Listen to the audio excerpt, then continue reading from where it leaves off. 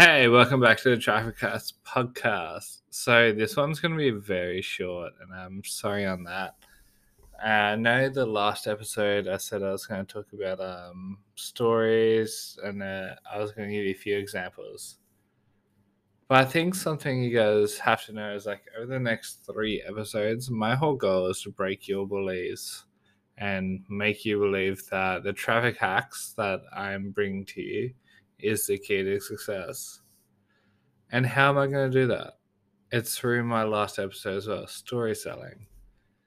I want you guys to know that story selling or selling in general, it's just about changing people's beliefs and changing their patterns.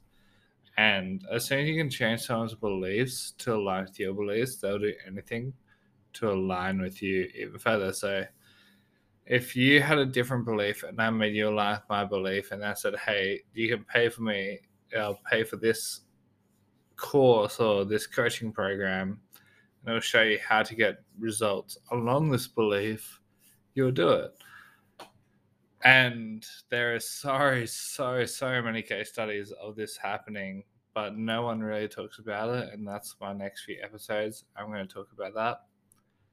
So sorry that this one is really short. I feel bad about being sick and not being all that well, but just wanted to put out another episode because I got to put out one a day at least.